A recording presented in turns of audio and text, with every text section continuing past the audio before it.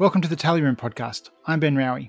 In today's episode, we'll be talking about last weekend's South Australian state election. My guest today is Rob Manwaring. Rob is an associate professor in the College of Business, Government and Law at Flinders University. Hello, Rob.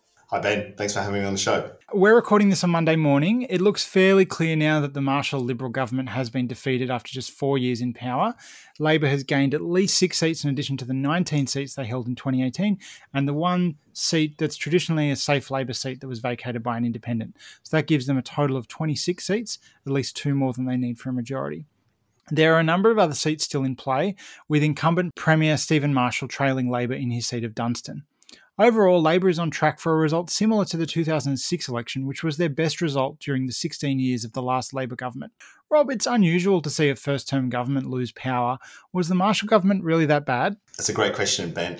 Before I answer that, I just want to say a couple of things. One is that I think it's the nature of the surprise of the result. I think in our correspondence in the lead up to coming on the show, I'd made a wager for $10 that I didn't think we would have a result or a clear indication of a result this early. So it's worth just reflecting on, I think, upon just how surprisingly well the Labour Party have done and the extent of their kind of win, which then feeds into your question, was it a bad government? Well, no, not really. It was, in one sense, a pretty average government in some respects. Lots of people would say it was a bit of a do-nothing government there. But it's worth putting some context around some of that. So I'd also say that one of the difficulties or the failures of the Marshall government was failure to get policy lift-off. So they had a number of kind of signature policy reforms at the 2018 election. They just didn't take off here in the state. So there was very troubled reforms of land tax, which didn't happen and caused divisions within the party.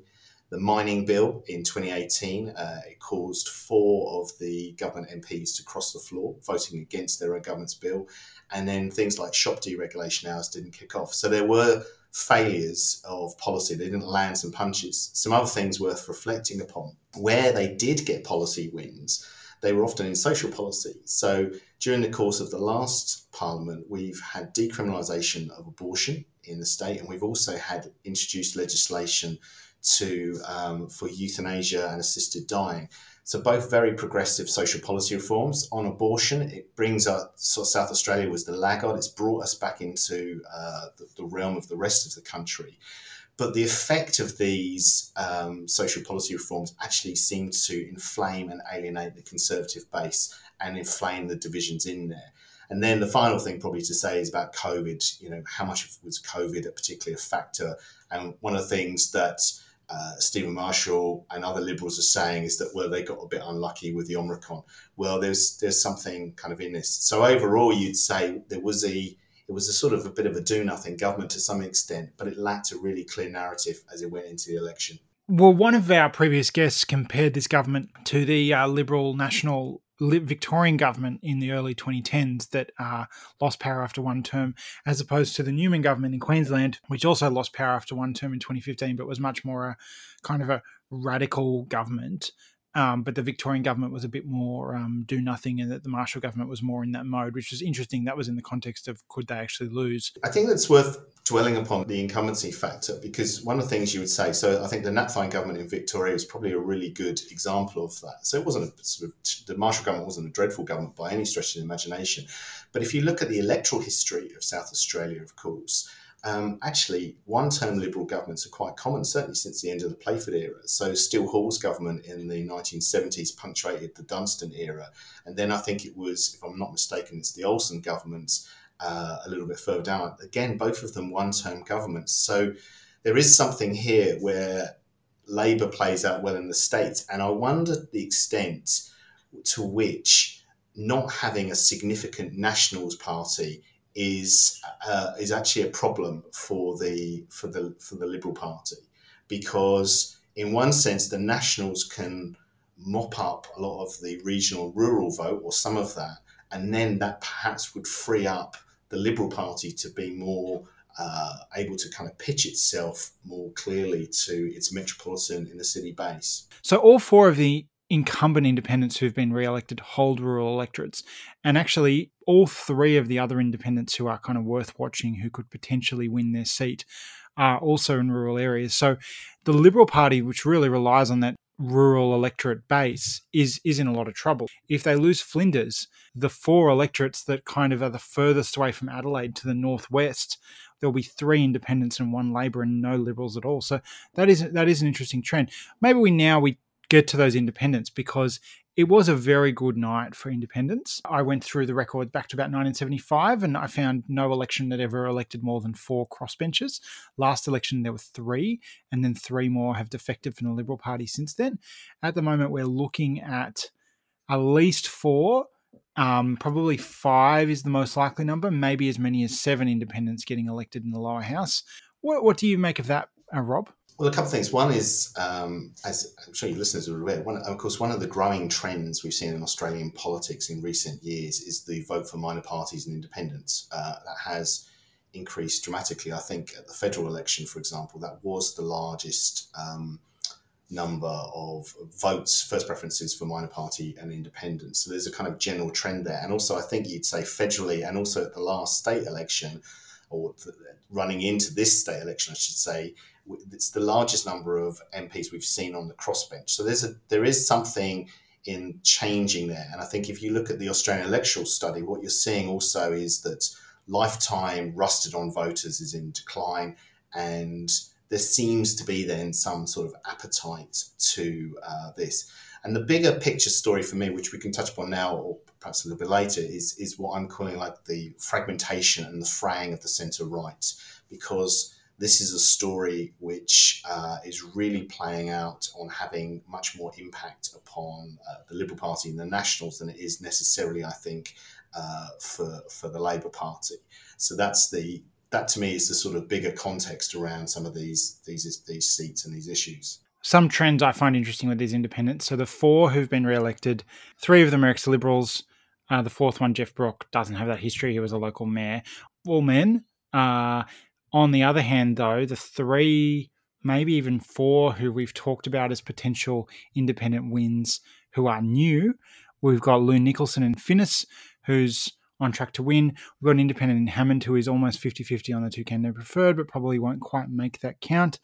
We've got Heather Holmes-Ross in Waite, who's actually in 4th place, but has been ruled out as a potential win from 4th and is winning the 2 candidate preferred count very easily. And then we also have this independent in Flinders who we don't have enough for preference count yet, but it looks like it's close. All 4 of those people are women. That fits with the trend we've seen in federal politics where there are a lot of new independents running and they tend mostly to be women. The strongest ones tend to be running in Liberal, some national seats, and we are seeing that here as well, that those 8 seats are listed that have a chance of electing an independent. All 8 of those, in the absence of the independent, would be a safe Liberal seat, I would think. Waite's the one exception. Waite will otherwise go to Labor, but the other 7 are in that category. So it's very much a phenomenon hitting the Liberal Party from the side, kind of meaning that they were fighting this election effectively on 2 fronts, right? But that's also one where there's a lot more women running in these seats now. Yeah, I mean, I agree with that. And also, I mean, what's kind of interesting, what the challenge there, of course, so for Stephen Marshall, the task of retaining office was harder because in one sense he was having to divert resources away from some of those key marginals, which he wanted to sandbag, which Labour were very effective to win. But then, of course, you've got these diversions in these seats, which are nominally safe Liberal seats, but actually more like at the federal level in the seat of Mayor Rebecca Sharkey are what you might describe as safe non-Labour seats. So this is a kind of frame. The issue, though, of gender has to be addressed head on. And you would say, in one sense, there is perhaps a failure here on behalf of the Liberal Party, both nationally and at the state level, to rejuvenate the kind of culture and the recruitment of the party, because it's seemingly failing to attract what could be potentially very strong candidates to their party and to win their cause, particularly around Lou Nicholson. And what's interesting for some of these Liberals, many or independent-minded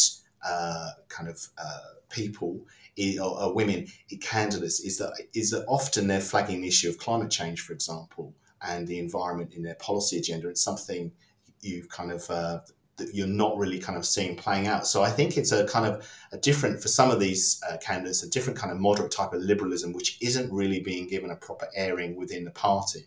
And then what you would say about South Australia, as we were just talking before the recording began, is that South Australia did have in the last Parliament, the lowest level of female representation of all the Australian parliaments. And in fact, with colleagues, we've recently been doing a democratic audit of the state of South Australia, and this really sings out. And of course, there was a running joke within the kind of media, well, not necessarily a particularly funny joke, that there were more men called David or Stephen in the cabinet than there were women. And whilst there was, of course, very high-profile Deputy Premier Vicky Chapman, actually the party was really quite dominated by white middle-class men. How do you think the leaders performed in this election? And specifically, it's worth mentioning Stephen Marshall is currently about 140 votes behind in his electorate and may well lose his seat. Does that reflect anything personally on him, or is that just he represented a seat that was not particularly safe? In terms of his performance, you would say that Stephen Marshall, I think, is generally a very affable figure, and he's quite. I think he's quite well liked. I know a number of people on either side of politics who sort of think he seems like a really nice person. But in one sense, seemingly lacking a much more sort of compelling kind of narrative around what the kind of story was. I think it was interesting in his concession speech as well. He gave quite a very upbeat assessment of his government's time in office, which you might well expect. And this kind of played out in the campaign. And the argument here, I think, is that he was probably too upbeat, and in one sense, not necessarily addressing some of the concerns amongst the electorate around things like cost of living, and particularly the health crisis and ramping which took place. Dunstan's kind of an interesting seat, and I mean, if he does lose his seat, that will be extraordinary. And in fact, would be part of the overall surprise of Labour's performance. So I think he did a reasonably strong performance, or he was a reasonably affable kind of figure, kind of generally kind of well liked, but actually had not really mustered a distinctive or compelling enough campaign kind of narrative. And that seems to me to be fairly decisive in his performance. And then turning to Peter Malinauskas, the new Labour Premier of South Australia, you would say he has something of an X factor, really. He is just a genuinely a relatively charismatic, interesting kind of person. And he's in the televised leadership debates that we had here in the States, and in some of the press conferences and some of his interventions, he generally is a thoughtful, kind of charismatic kind of leader. So in one sense, it was an easier task for Labour to do that when you have a leader that was popular. So when you looked in the run-up to the polls on preferred Premier, for example, where it came through, particularly near the end, then Malinauskas comes through as quite a sort of popular and kind of likeable leader. And again, what you'd say is it was a strategically very smart campaign by the Labour Party. And this sort of laser-like focus on health and the ramping ambulance crisis really worked well to their advantage, because it touches upon like the lived experience. Most South Australians, or many, will have interactions with the health system. There's a sort of general pervasive feeling always that there's not enough kind of funding that goes into this. And then when you had media reports taking place, even over the weekend, of people unfortunately dying as a result, that needing ambulance kind of trips and so forth, it just in one sense gave more fuel to this kind of campaign. So overall, you saw two likeable leaders. And the other thing we should say about Peter Malinauskas is that it's photogenic. So of course, the photo shoot that he did in Adelaide Aquatic Centre with his top off with his family got people talking. He's quite a ripped kind of figure, I think we would say. And whilst we might joke about it, I think the thing to say is that, generally speaking, it's very hard for opposition leaders to get cut through, and it certainly was in the COVID space. And so he was canny and able to make that cut through. So events like that, or that particular event, just again helped to give him some publicity, which he needed to galvanise the campaign. So why don't we run through quickly the seats that are still in play? I can run through the numbers a bit, and if you have anything to say, Rob, feel free to jump in. I want to touch on first Waite, which is the seat, Sam Dulloch, the sitting MP who had been a member of the Liberal Party but was running as an independent. He's coming a distant third. what's happening right now is there's Labor and Liberal are in first two, and Labor is winning that count easily, but that is on a primary vote of 27.4%. The Greens, for example, are preferencing an independent Heather Holmes-Ross ahead of Labor. She's on 15.3%, so she's in fourth place. But there is a theoretical path to victory for her if she can overtake Dulek, get his preferences, and then overtake the Liberal. On election night, she was winning a 2CP count against the Liberal, but the assumption here is she would also win a count against Labor. So there's a chance for an independent there, but it's going to be a complicated one. We're going to have to wait for the full distribution of preferences, and probably Labor's the favourite to win there. The thing to say there, of course, is about the issue of Sam Dulek. And this was, again, was a really unfortunate incident that probably didn't help the term of Stephen Marshall's Liberal government, is that Sam Dulek was involved in a kind of, it was an event at a Christmas party. It kind of did actually lead to kind of judicial kind of actions where he was like found not guilty. But in one sense, it was a kind of distraction there. And in one sense, that then the politics of that, in terms of that seat, means that you have like a sort of what was before seen as a relatively up and coming and popular kind of candidate, then being quite damaged goods. And then it meant that the Labour Party and these candidates could kind of take advantage. And the fact that in one sense that weight is in that mix is there speaks to these other issues. The other thing I think, just more generally about the independents, which we haven't really touched upon, I think, is what was one of the deciding or interesting decisive factors in the election was the SA Best vote. So the 2018 election, of course, SA Best had a relatively strong showing in many, many seats, scoring somewhere between 15 to 20% and even more in some of those kind of key seats. And I think it was a comment Anthony Green made on the ABC on Saturday night. He said, well, Nick Xenophon's had more impact upon this election than he did on the last one, because what's happened is that these voters who were clearly fed up with 16 years of Labour rule didn't quite have the stomach to vote first preferences for a Liberal candidate in those seats, went to a resurgent Nick Xenophon. There was one poll just before late 2017 which kind of speculated that Xenophon might be the new premier of the state.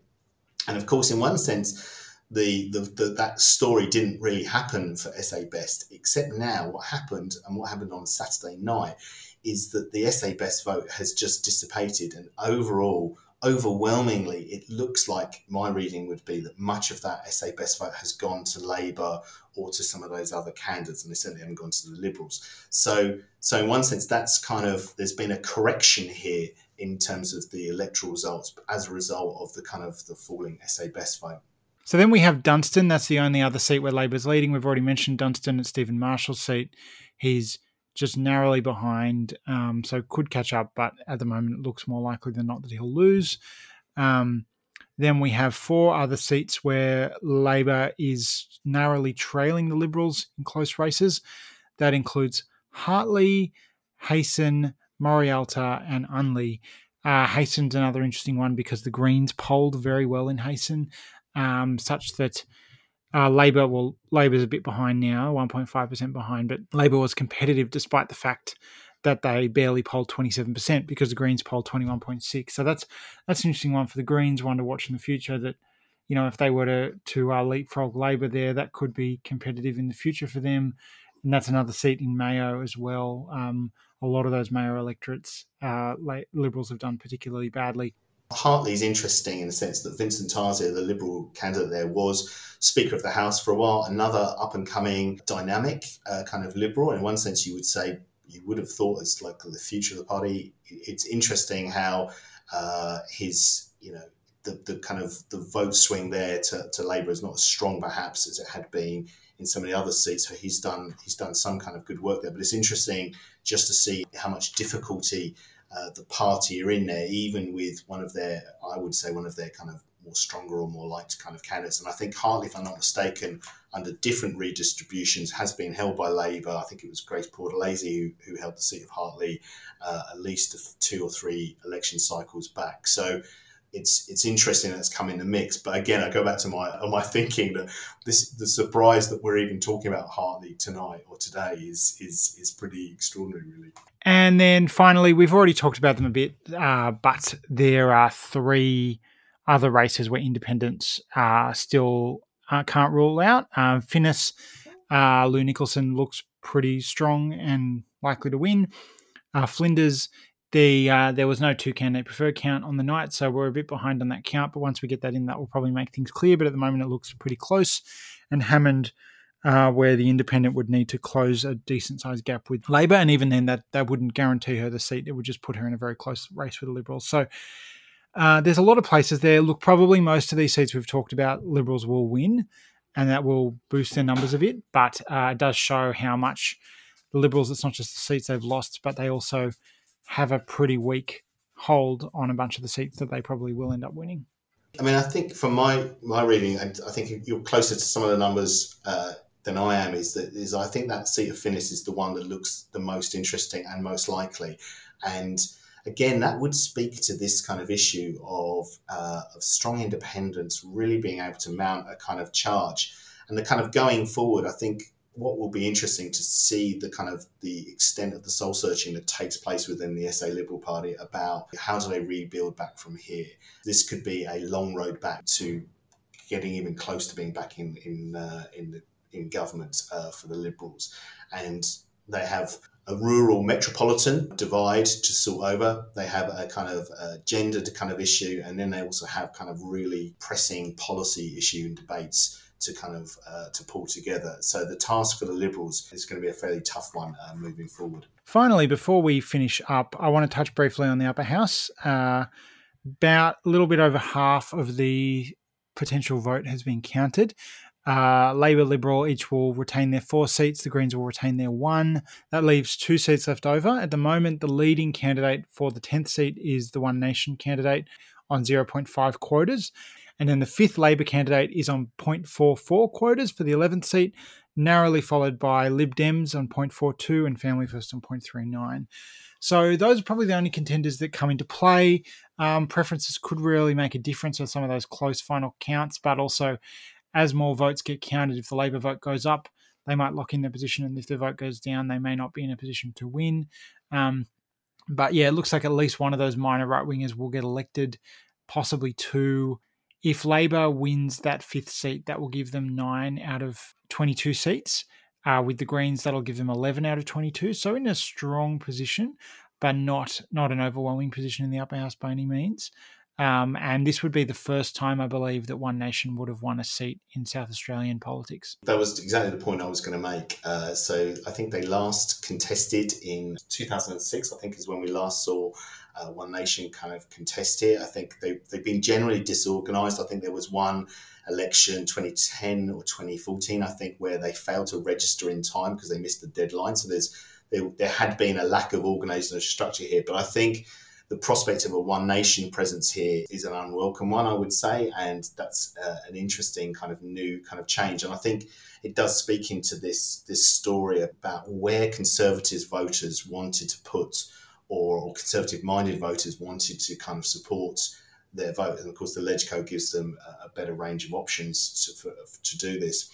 The other interesting kind of dynamic around this, and it would be interesting to see whether Family First pick up the seat. I think they might, of course, is the kind of the divisions that took place between Family First and the Australian Family Party. So the Family First Party had been set up in South Australia by sort of disaffected kind of conservative-minded Liberals, but actually the name was reactivated by Tom Kenyon and Jack Snelling, 2 former Labour ministers who've, in one sense, sought to reactivate the name. So if Family First get a seat, and I think Kenyon's heading at the top of the ticket, you'll get a former Labour kind of member of Parliament within the kind of Legislative Council, and that will be really interesting because there was a legal challenge about the use of the name by the Australian Family Party, claiming that they can do it, but they lost that court case, and so they had to go with the name, with the AFP name. So there's this interesting kind of tussle there between different kind of conservative kind of groupings there, and how them play out. one of the things you might just say, if it is family first, for example, so you're quite right that is that generally speaking, no of the majors tends to have a majority within the LegCo. You could imagine Labour could do some deals with the Greens. They would also do some with the two sitting current SA Best people. But then actually there could be imagined that particularly on economic policy that they might well get support from the family first if they pick in, and then suddenly not have to deal with, or even countenance kind of dealing with One Nation if they do pick up that seat. So again, it's that kind of interesting story for me around what's going on with the Conservative vote and the sort of confection of parties there on the right. Yeah, well, there's a history in a bunch of parliaments that while it's handy for Labor to be able to pass legislation with the Greens, it's also very handy for them to have other options other than the Greens that they can work with to give them flexibility depending on the issue or where they want to go. And I think, unlike the ACT, for example, I don't necessarily think that Peter Malinauskas, coming from the right of the party, will necessarily be wanting to kind of do that. And in one sense, some of the mapping we did between federal Labour and the Greens with some colleagues, we looked at kind of policy overlap and distancing between Labour and the Greens and that coalition potential, is actually on many grounds, Labour are much closer to the centre than they are to kind of the left sort of flank of the Greens policy. So in one sense, you could see Malinauskas trying to play with more space in the centre than he would necessarily going with the Greens. And we're going to have you back on another podcast next month to talk about Labor and the Greens in the context of the federal elections. So I'm looking forward to that. So that's about it for this episode of the Tally Room podcast. Thank you, Rob, for joining me. Thanks, Ben. This is the last episode of our mini-series about the South Australian election, but we won't be away for long. I'll be back in a fortnight to kick off our coverage of the federal election. So that will be a big one for the podcast, and be sure to stay tuned. You can find this podcast on your podcast app of choice. If you like the show, please consider rating or reviewing us on iTunes. You can follow The Tally Room on Twitter @The Tally Room or like us on Facebook. This podcast is made possible thanks to the generous support of our donors on Patreon.